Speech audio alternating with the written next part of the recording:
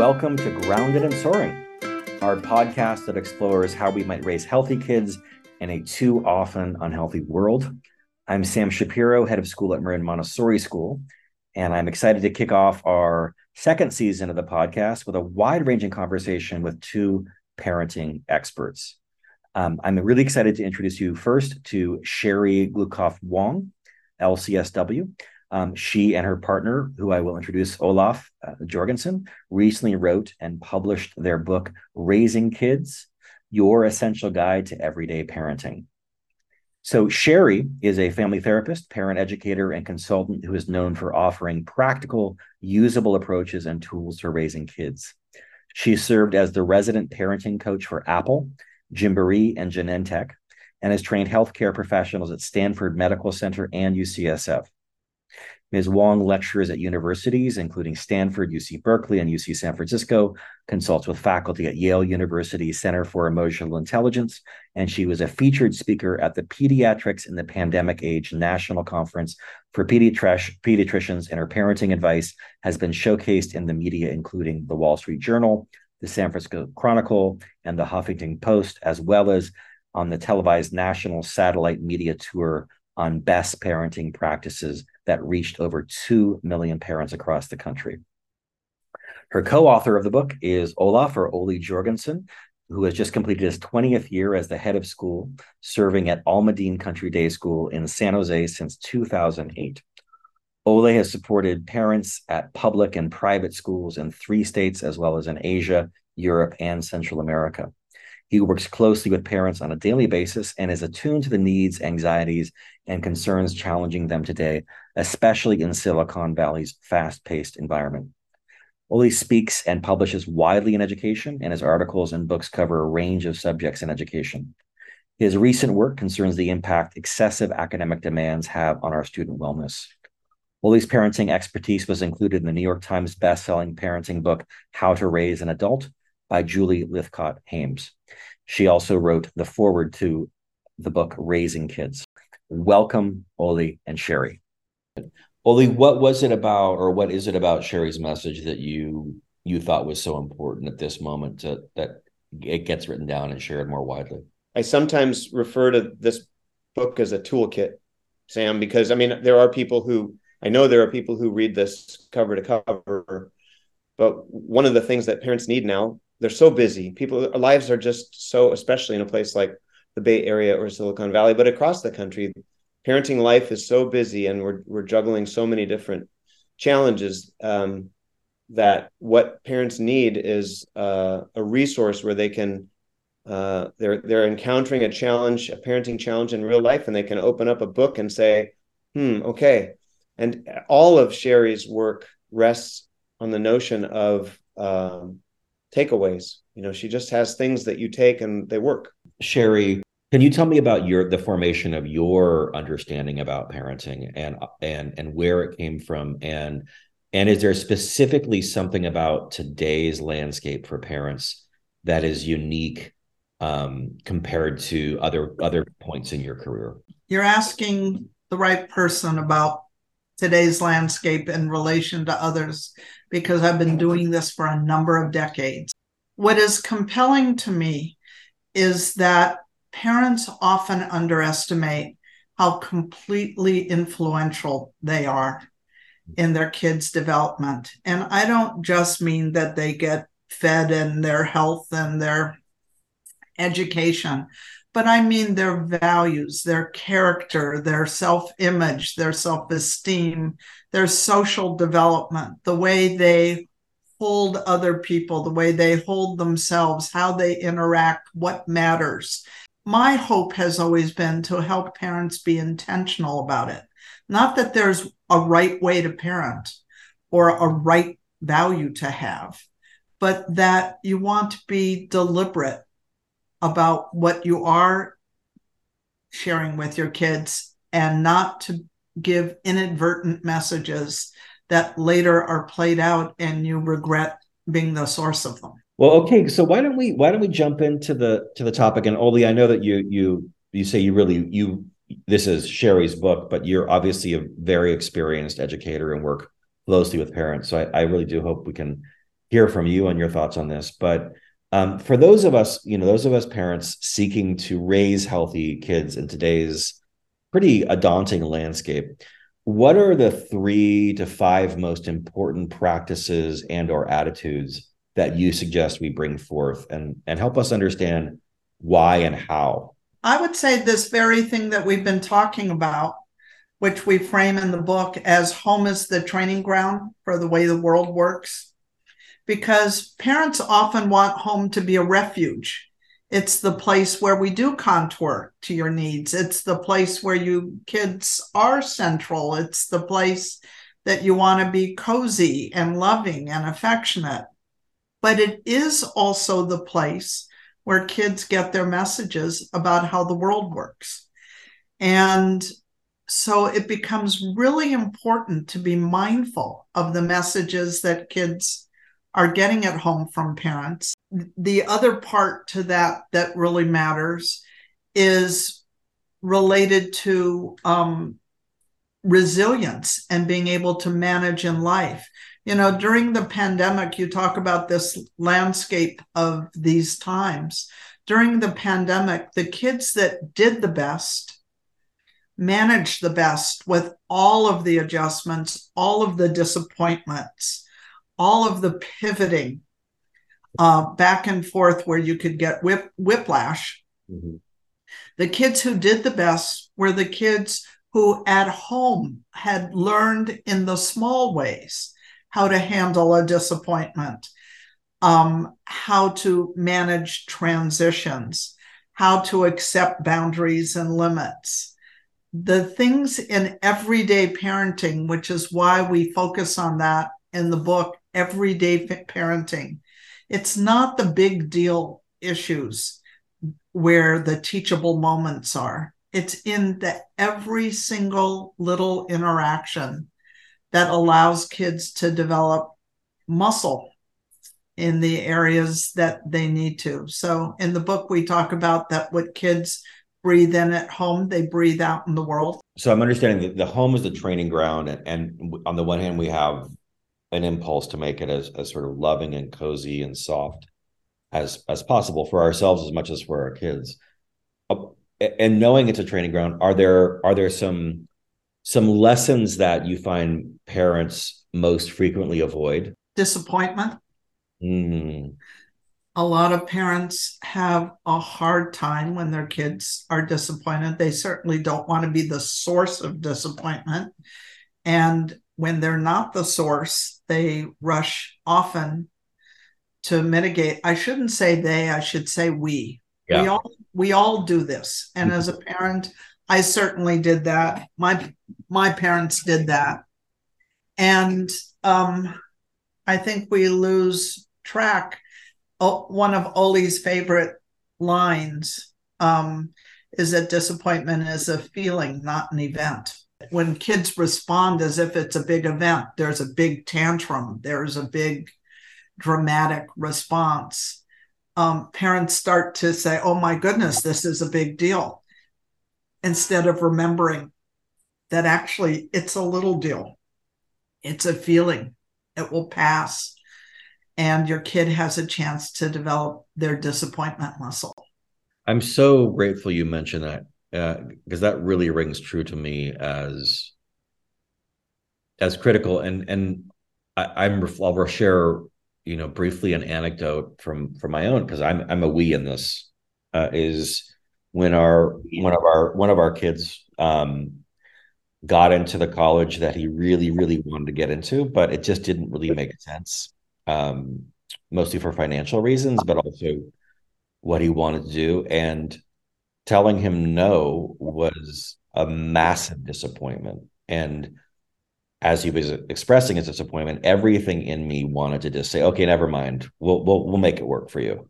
Everything in me.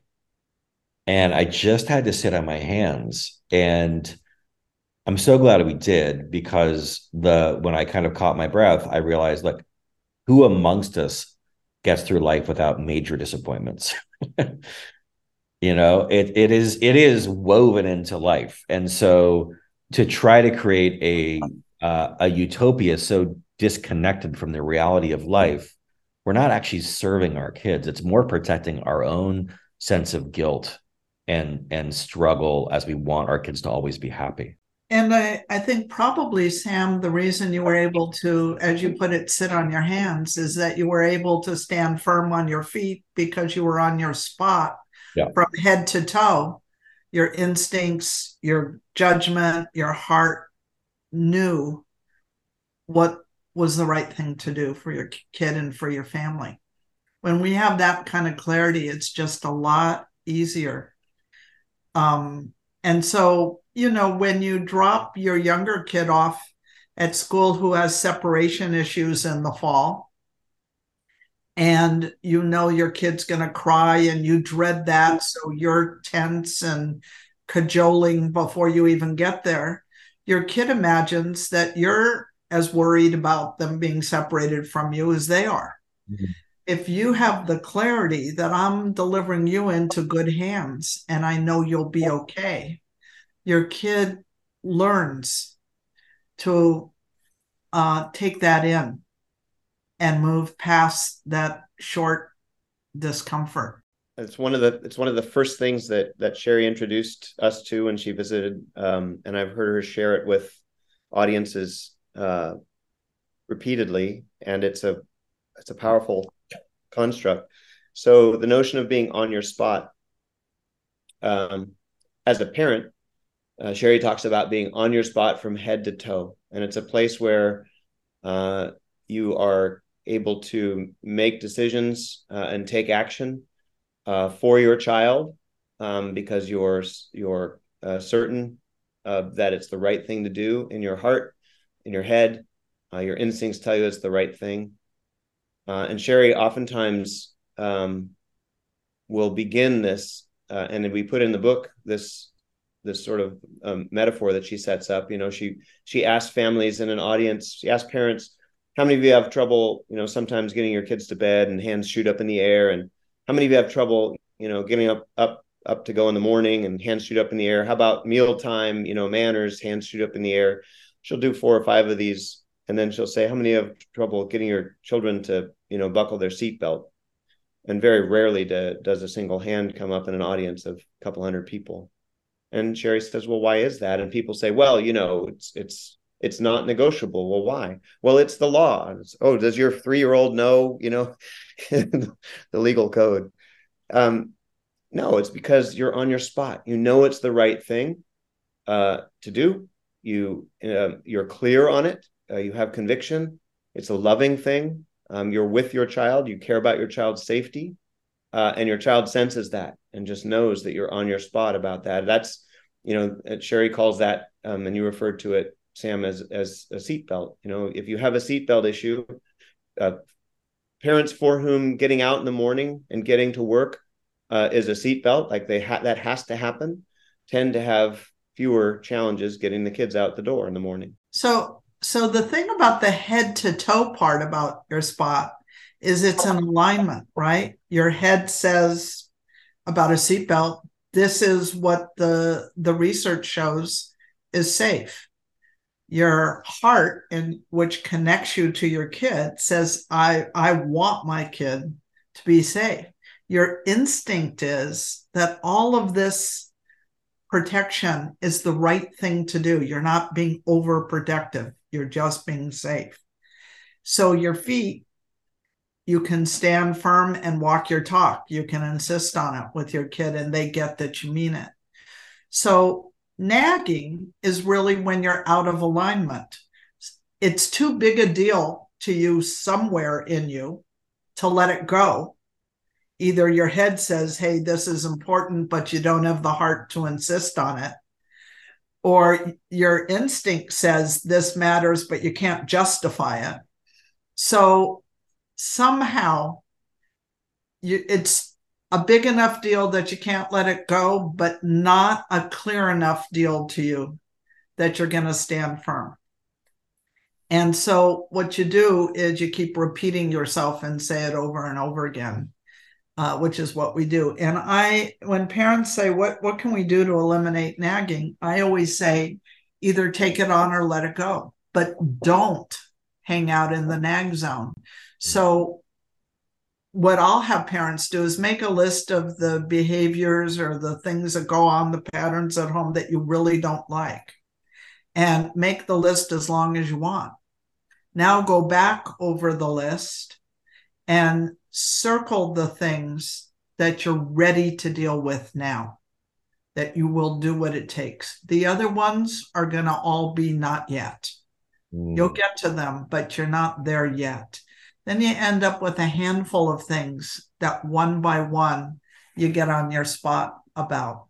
Parents can't do that alone. This is where schools come in, because there's some things parents it's just not on their radar to understand that their kids need to be more independent about something, or that something's going to be asked of them in the school situation.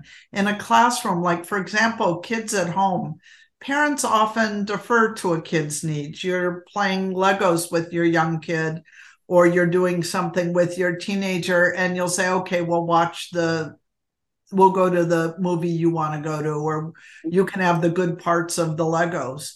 But in school, where primarily they're interacting with peers, there's more reciprocity required. So when the teacher gives feedback that your child has a little trouble with the give and take, can you work on that at home? Then parents know, wow, I need to work on give and take with my kid at home. There's a lot of things that schools need to communicate to parents about. This is what we observe. This is what we'd like to see. Can we partner to support your kid to develop that? So, Oli, how about you? What comes to your mind in terms of everything you're seeing, both as a parent and an educator? What parents do at home and in life outside of school with regard to building, supporting their children's self-esteem is maybe incomplete and may not support the experience of children at school, because we know that a lot of us try to make sure that our children feel special and unique, and we as parents we try to highlight those ways in which our kids are special and unique. And what Sherry often tells audiences is that true self-esteem in a child depends on knowing two things: that you are unique and special, and that you're just like everybody else. Self-esteem depends on both things. Kids, in order to feel good about themselves, they really do need to know both that they're special and unique, and they're just like everybody else. And the art of parenting is knowing when to give which message. True self-esteem means having regard for self and others simultaneously. I used to tell parents, but for a mere exception, the world consists of others. Yeah, beautiful. So we have now the idea of home as training ground, especially when kind of learning how to normalize disappointment. Really thinking about we do want our kids to have a strong sense of self and self-esteem, and that requires a true awareness of my uniqueness as a child, as my parents' child, my uniqueness, my brilliance, my the wonder of who I am as an individual, as well as the fact that I'm pretty much just like everybody else in my fundamental needs, and I'm part of this human community and society. I'm curious if that's, if there are other points that come to your minds around what would you most want parents to really consider. Maybe we'll go back to Sherry as they raise their kids in today's world. I'll tell you the topic that comes up the most with both parents and schools, teachers in particular, is limit setting. Both kids being able to handle limits and boundaries. Of course, the disappointment issue comes into play here, but it's also about parents and teachers sometimes being able to set limits. Teachers tend to be a little better about it just out of sheer survival. There's so many kids, you can't not hold kids to boundaries and civility. But parents often have a hard time setting limits because they don't want to be unkind. Sometimes they don't want to be restrictive, which may give kids an inadvertent message that when you don't get to do your want tos, that have tos are somehow terrible things to have to do. And have tos often lead us to the best want tos there are for us to have. Also, managing routines. Young kids love rules, rituals, routines. They love to be able to predict how it works, how it's going to happen. As kids get older, they feel a little confined by that, but they like to know the policies or the operating principles. Like, hey, handle your homework your own way, but it's business before pleasure in our house. I have a bit of a pet peeve about threats because a lot of parents use them because it's hard to resist the leverage. If you don't do that, I'm taking the iPad away.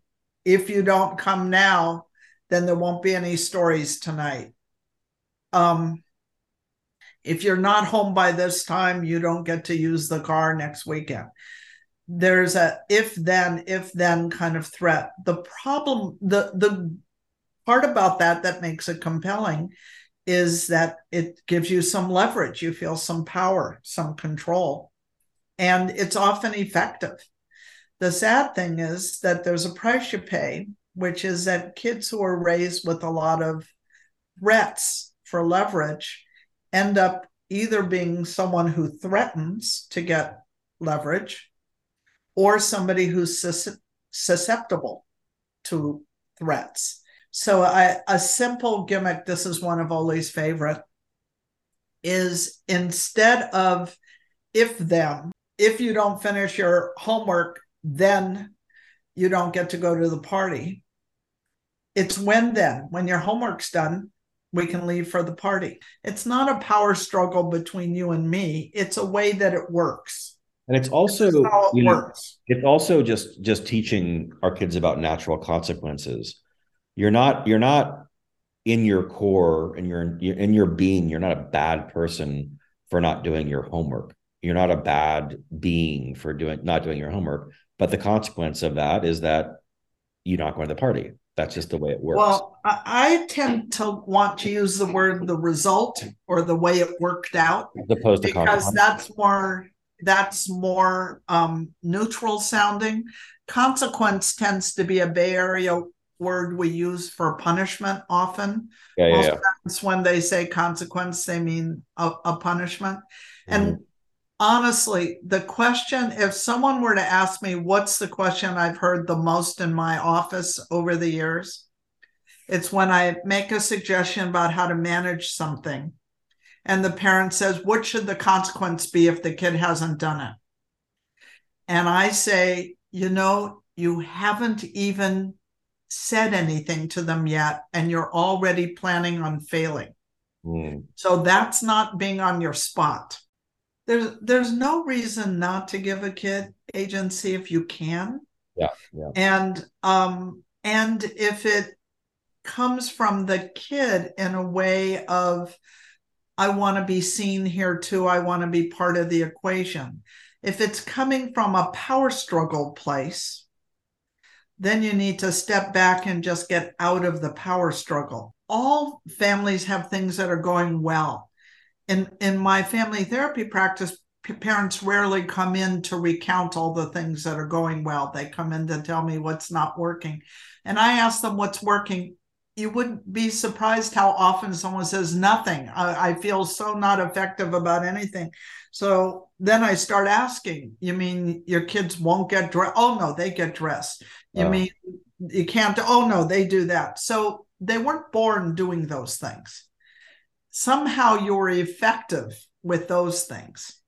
And so let's look at the difference between the areas where you're effective and the areas where you aren't, and see if you can't borrow some of that conviction and bring it over to the other areas. Parents give all kinds of messages, and most of the messages from parents are intentional and effective, but that there's also this whole set of unintentional messages they send. When a parent steps in on what Sherry would call kind of a little deal with a long email to a teacher, or requesting a meeting, and the child knows that the parent is intervening on their behalf, the unintentional message that can send, Sherry will sometimes point out, is that the parent doesn't believe the child has the sturdiness advocate for themselves. A really important thing is to keep things right-sized, and often our responses, and honest to goodness, I raised kids too. I know that sometimes my reaction was so not right-sized, so outsized, because I was tired, because it was cumulative, because something about it triggered some anxiety in me, that I would have a bigger response than was warranted that would give my kid a message that this is a bigger deal than it is. And we're bound to do things like that now and then. It's no big deal that we make those mistakes, but it's really good to be mindful of, am I giving my child the message I intend? So if your older child is being unkind to your younger child, and you treat the younger child like they've been victimized by the older child who you're vilifying, you're giving your kids messages about their roles, about how you see them, about a role that they'll tend to take on, instead of saying this is an interaction that happened. We want to have these kind of interactions rather than those kind of interactions. What is often called misbehavior is really just kids trying to figure out how the world works. And so if you approach your children when they're out of bounds or when they're out of turn with something, with just the sense of, oh, they need to learn about this, they don't know about this. Or maybe just in that moment they had a lapse, so they need a reminder. So they may need instruction, they may need reminding, they may need reinforcing. They may need their attention shifted from one place to another, or to include something. There's always a need behind behavior that's out of bounds. And if we can address that need, we can also gently get kids on track. Well, I'm aware of time. So grateful for this conversation. I learned a ton myself. So thank you so much. It really helped. It's great to meet you, Sam. Yeah.